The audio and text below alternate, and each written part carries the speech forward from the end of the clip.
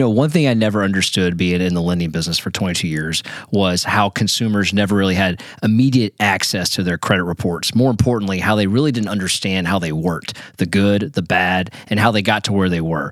That's what I want to talk about in today's episode. I hope you guys enjoy.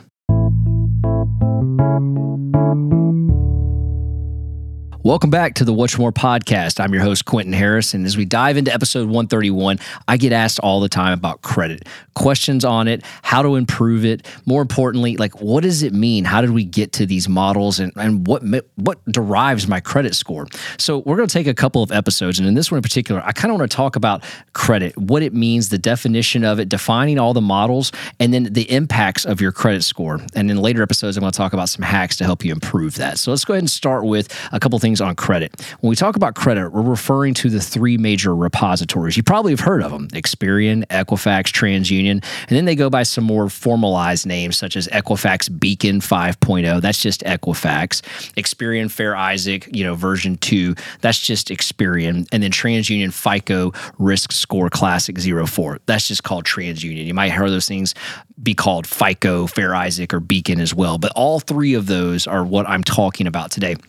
And I think it's really important that we kind of understand that all three of those repositories are what are traditionally used in today's credit environment. Now, I know I did an episode a while back talking about different versions of those coming out in the Vantage scoring model. And while that is out there, it's not as widely adopted as these three traditional models. Now, they may phase out in time, but as of right now, we're doing this podcast here on January 23rd. This is the models that are used today, and they've been used for quite some time. So let's talk about this. These reports report all the consumer's ability to essentially pay back debt on a mutually agreed upon time frame between the creditor. They also report many different things from your birth date, your time on the job, what type of job you've had, your residential housing history, your rent housing history. There's a lot of things that go into this credit report, but there's different versions of these credit reports that are out there. And so I want to talk about those versions of the credit reports, and then I want to talk about some terminologies that we're going to use. And when I talk about credit, there's really three types of things that show up on the credit report that most people are going to look at. The first one is going to be a mortgage, and then your installment loans, which are like your auto loans or student debt, and then revolving. And revolving is anything credit card that doesn't have a term. It's an open-ended line of credit versus a closed-ended line of credit. So that also could be your home equity lines as well. So I'm going to talk a little bit about those, and then I want to define some terms that kind of are what we call negative terms on a credit report. You'll hear me say things like late payment. And when I say a late payment, that means you were 30 days late on something. So your credit card might have been due on the 15th, and you end up paying it on the 16th of the following month. That would be a late payment. 60 days would be 61 days beyond the pay date, 91 days beyond the pay date. You kind of get the point. And sometimes you have things that are rolling lates as well. We'll talk about that. Collections, talk about all types of collections and why those are negatively impacting your credit. Judgments as well, repossessions, settlements where you've settled a bill down, you're paying less than what you owe. That could also be called a short sale if you're talking about a mortgage. And then foreclosures, right? These are all the bad words when it comes to credit that can negatively impact your credit. And so as I get into some of this conversation, you're going to hear me use some of those terms. I just kind of want to define them for you and put them out there. So if you're listening to this, you might say, hey, Quentin, I know exactly what my credit score is. I use Credit Karma. I use MyFICO. I use, annualcreditreport.com. I go to Experian.com. I go to one of those places you said, or even TransUnion.com. And they do have consumer-facing credit reports on there. But I think it's really important that you understand the difference between a consumer-facing credit report, the mortgage credit report, and then maybe even something like an auto or an insurance credit report, because they're all different. And I think from a consumer-facing credit report, you're going to get a snapshot of what's basically on your credit report. So you're going to have trade lines that aren't active. You're going to have trade lines that haven't been used from the past that are not being used forward, and those may not show up on these consumer-facing credit reports. You're also not going to see things that show up on there that the mortgage lender is going to see, or maybe even the auto lender is going to see, because that mortgage lender is going to have the most in-depth credit report that you're ever going to see when it comes to your credit at all. They're going to see everything about your credit history dating from the first trade line all the way forward, plus all that historical stuff I was talking about earlier, like places where you've lived, time on job, how long you've lived there, date of birth. I mean, the list goes on and on and on. Even if someone has put your credit information in the credit systems to pull credit incorrectly, that will show up. And that'll tell that lender that. And so there's a lot of things that get addressed in that particular credit report that don't show up on the consumer-facing credit report. So I think that's probably one of the major differences when we talk to consumers and there's score variations. We get asked that all the time. Why does my Credit Karma say I have a 720, but then when my mortgage lender pulls credit or the auto lender pulls credit, it's a 702? And that's because those scores are not equal to one another. For example, that Credit Karma is taking a snapshot of what your credit is based on your active trade lines, but not the historical history of your credit report. And I think that also it may not be catching it the same day in which your lender pulled it. For example, if you pull something on the 7th from Credit Karma, take a look at your lender pulls your mortgage, credit report on the 20th. Well, there's some days in there in which other people are reporting to your credit report different things. For example, there could be updates to your revolving credit. There could have been a late payment that happened. There could have been all sorts of things that report during that 14 days that just don't show up at that time in which you looked at it. That's going to be the major difference. And I think something that's really important here when we take a look at this, if you take a look at, like Credit Karma, for example, I think that the way they pull that scoring model is they're using that Vantage 4.0 that I did a whole podcast on versus the Fair Isaac versus the Beacon scores and also the Experian repository that we're talking about. Those are all going to show up at different times, and they're going to be different models. So unfortunately, different models are not always going to be equal in scoring. And I think that that's really important because I think sometimes we get hung up on what exactly our score is based on that. And I know if you're using like a Chase credit card, Discover, American Express, they also check your credit and they give you a snapshot of what your credit is. They call it like a credit journey, something of that nature. Those are going to be more in the lines of like a Credit Karma or a MyFICO type deal credit score versus what a mortgage lender is going to pull. Yo, thank you so much for choosing us today. We're definitely not done with our podcast, but we are going to take a really short sponsor break, and then we'll get right back to the show. I've been in the lending business for 20 years. I've seen many different lenders. During those 20 years, I recognized there's a difference between being an originator and an advisor. The team at Bank of England is full of advisors. They take their time to understand your needs. They take the time to structure a mortgage for you and your family, and I cannot recommend them enough. If you're in the market to purchase a home, maybe it's a second home, maybe it's an investment property, or you're looking to refinance your current property that you live in, take a minute to work with the advisors at Bank of England Mortgage. They're a nationwide lender, and you can find your local branch at boemortgage.com because it's more than loans, it's people. Thanks so much for letting us give a shout out to our sponsor. All right, now back to the podcast. When you're applying for any type of loan, there's multiple types of credit pulls. We've talked about this on previous podcasts, but like an M1 credit report, that is going to be a mortgage related pull versus an I1 or an I9 credit report, because that's going to be actually the installment being pulled on there, the installment portion of a credit alert versus a mortgage credit alert. And then you have an R1 credit report, which is for revolving. And so there's different types of reports that lenders can pull. For example, if a mortgage lender is doing a tri-merge, that means they're pulling all three credit reports. Sometimes if you're doing an auto loan, they'll only pull a single merge. And then sometimes if you're doing, maybe it's insurance, maybe it's auto insurance, there might be a bi-merge there where they're pulling two different bureaus and not just all three or one. And why would a lender choose one over maybe all three or two? Because maybe whoever is underwriting that file on the auto side, they only need that one bureau, and that's the preferred bureau that they use. And so that's exactly why they would pull just one instead of getting all three. But on the mortgage side, they're going to pull all three, and that's a tri-merge, and they'll take the middle of the three scores. And that is actually how your loan and your actual product and your interest rate is all going to be determined around that particular score.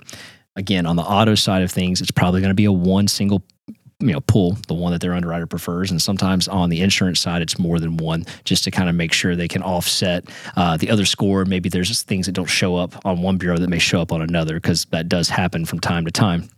And so when you're taking a look at these things, I think one of the questions we get asked a lot by consumers is, hey, listen, how do I improve my score? Or why is my score lower than what I saw? Or why are you showing maybe a medical collection and I don't see that? Or why on earth is this, this balance higher over here on this credit card than what I'm showing on my, creditkarma.com?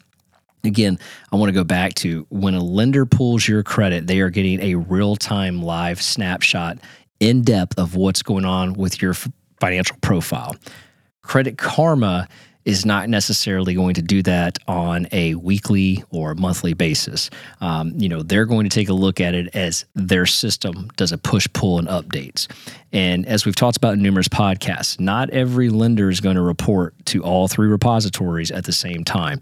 The reason for that is that rolling billing cycle. And we talked about that during the Apple Goldman Sachs podcast that we did, because one of the issues was that Apple wanted everything on the first of the month, and how detrimental that is to a company trying to answer all the phone calls that come in during the first of the month because of the billing cycle. So companies will often do a rolling billing cycle on a weekly basis. So even though you may say you're with Chase, right, and you have a Chase, let's say Bonvoy card, and let's say my producer Charlie also has one, it doesn't mean Charlie and I's bill payment is on the exact same day. Mine might be a week or 8 days different than his.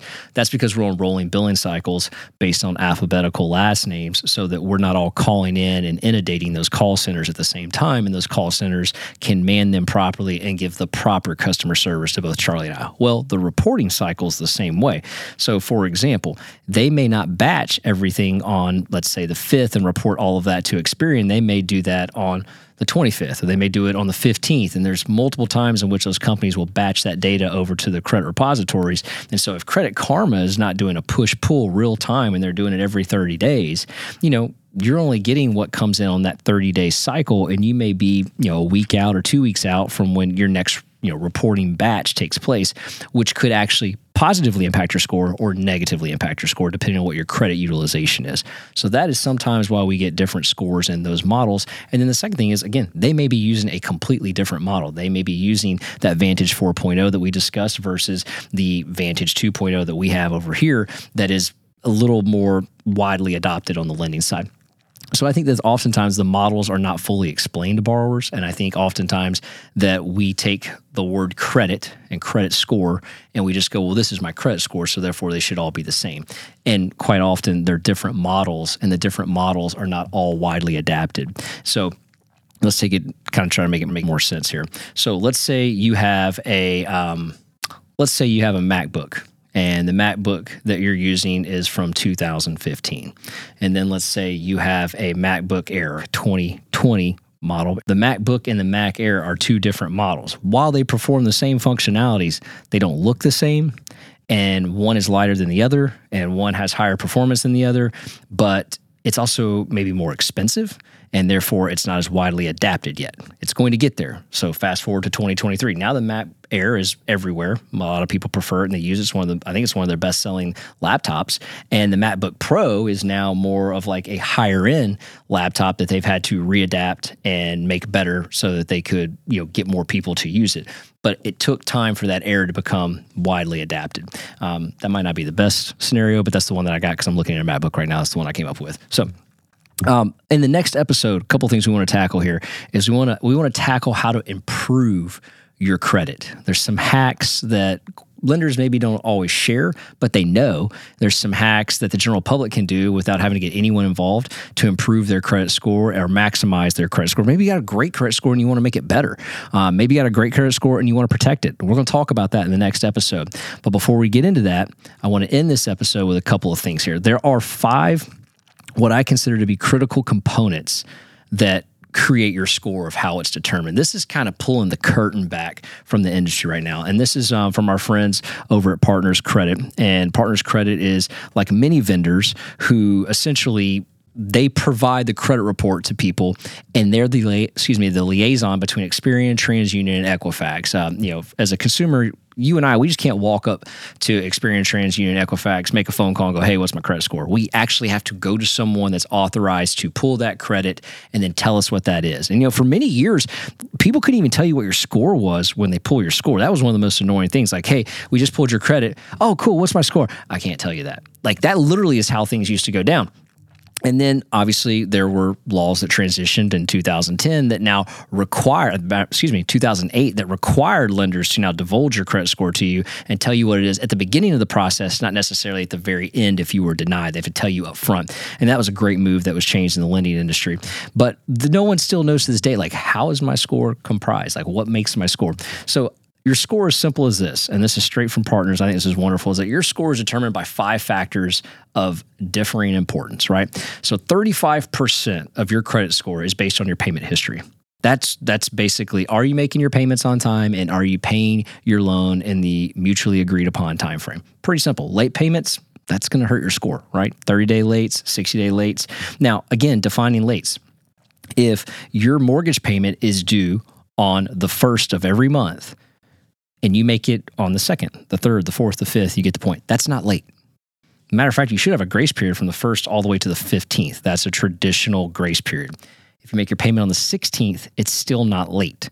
It's not late on the 17th. You get the point. It's late on the 1st of the next following month. It's late. That's when it's late. So that's a 30-day late. So if you're making a late payment beyond your 30-day cycle, then that's going to hurt your score negatively.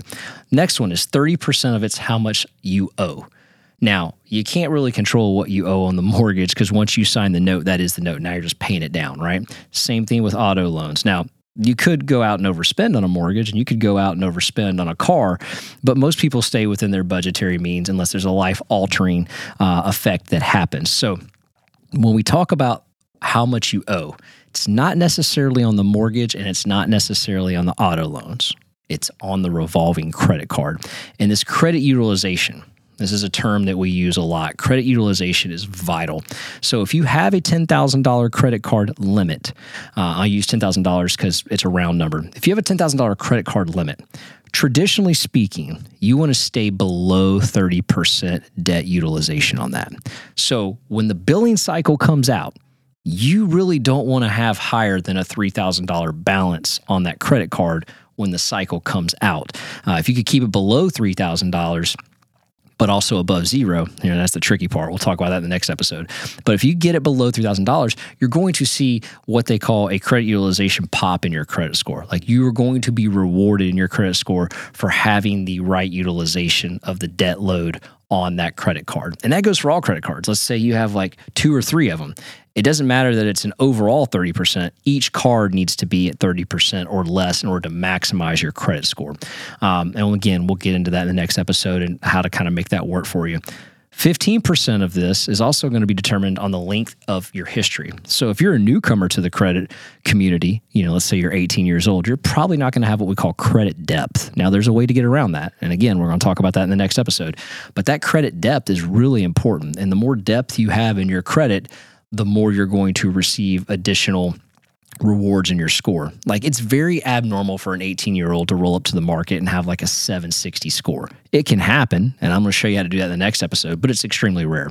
You typically don't start achieving those scores until you at least have some sort of depth, and depth is usually defined as like 10 years or more. Now, again, there are ways to do it, but most people, traditionally speaking, wait until they're beyond that 28-year-old range and start seeing the benefits of those higher, 700s, 800 scores. And the next one is going to be 10% is new credit. So how much new credit are you taking on? So we got 35% is payment history, 30% is the amount you owe, 15% is the length of history, and 10% is the new credit that you're taking on. So are you like trying to take on a ton of new credit? I've talked about this over and over on episodes before where you're just like, hey, I got to apply for this new card because, maybe it's got points that do this and it's better than my old card. Or maybe I'm getting more rewards and I'm getting more, points per dollar for this. Or maybe I'm just getting, a certain amount of money back, cash back per month. Like we know all cards differ, right? So people will apply based on what they see on TV, or maybe their friends are like, hey, dude, why aren't you using this card? I'm getting this back. So, there's all kinds of reasons why we open up new credit cards. You just might need one, right? You might have one that's quote unquote tapped out, or maybe you're doing the balance transfer game we talked about in the last episode or so about how to kind of move your debt around so you can pay it off. But there's other reasons. And then obviously autos and mortgages. They're going to look at that as well, like how many mortgages, how many autos, and then how many credit cards. That's all new credit depth. But if you go in this order, new debt being established in order of like what's going to impact your score more negatively is if you keep opening up credit cards, you're probably going to get the credit bureau not be too friendly on your credit score with that. Automobiles are a distant second, right? And then mortgages are a way distant third. So that's just something to keep in mind in that order. And then 10% The last 10% is the type of credit used. And that kind of goes into what I was just talking about there, revolving, auto, mortgages, like that type of credit that's being used on there. All of that is crucial. So you have 35% in payment history, 30% on what you owe on your basically revolving, but also your auto and your mortgage, 15% on your time in the credit report, and then 10% of the new credit, and then 10% of how you use that credit. So I think that's important. This graph is going to be on our YouTube channel at What's Your One More with the number one.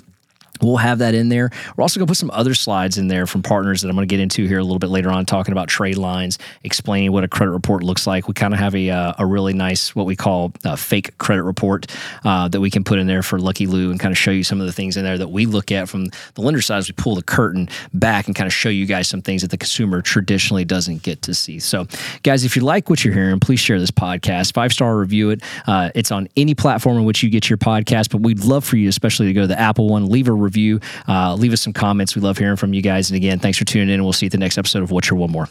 I got one more shot, I'm gonna make it. One more chance, I'm gonna take it.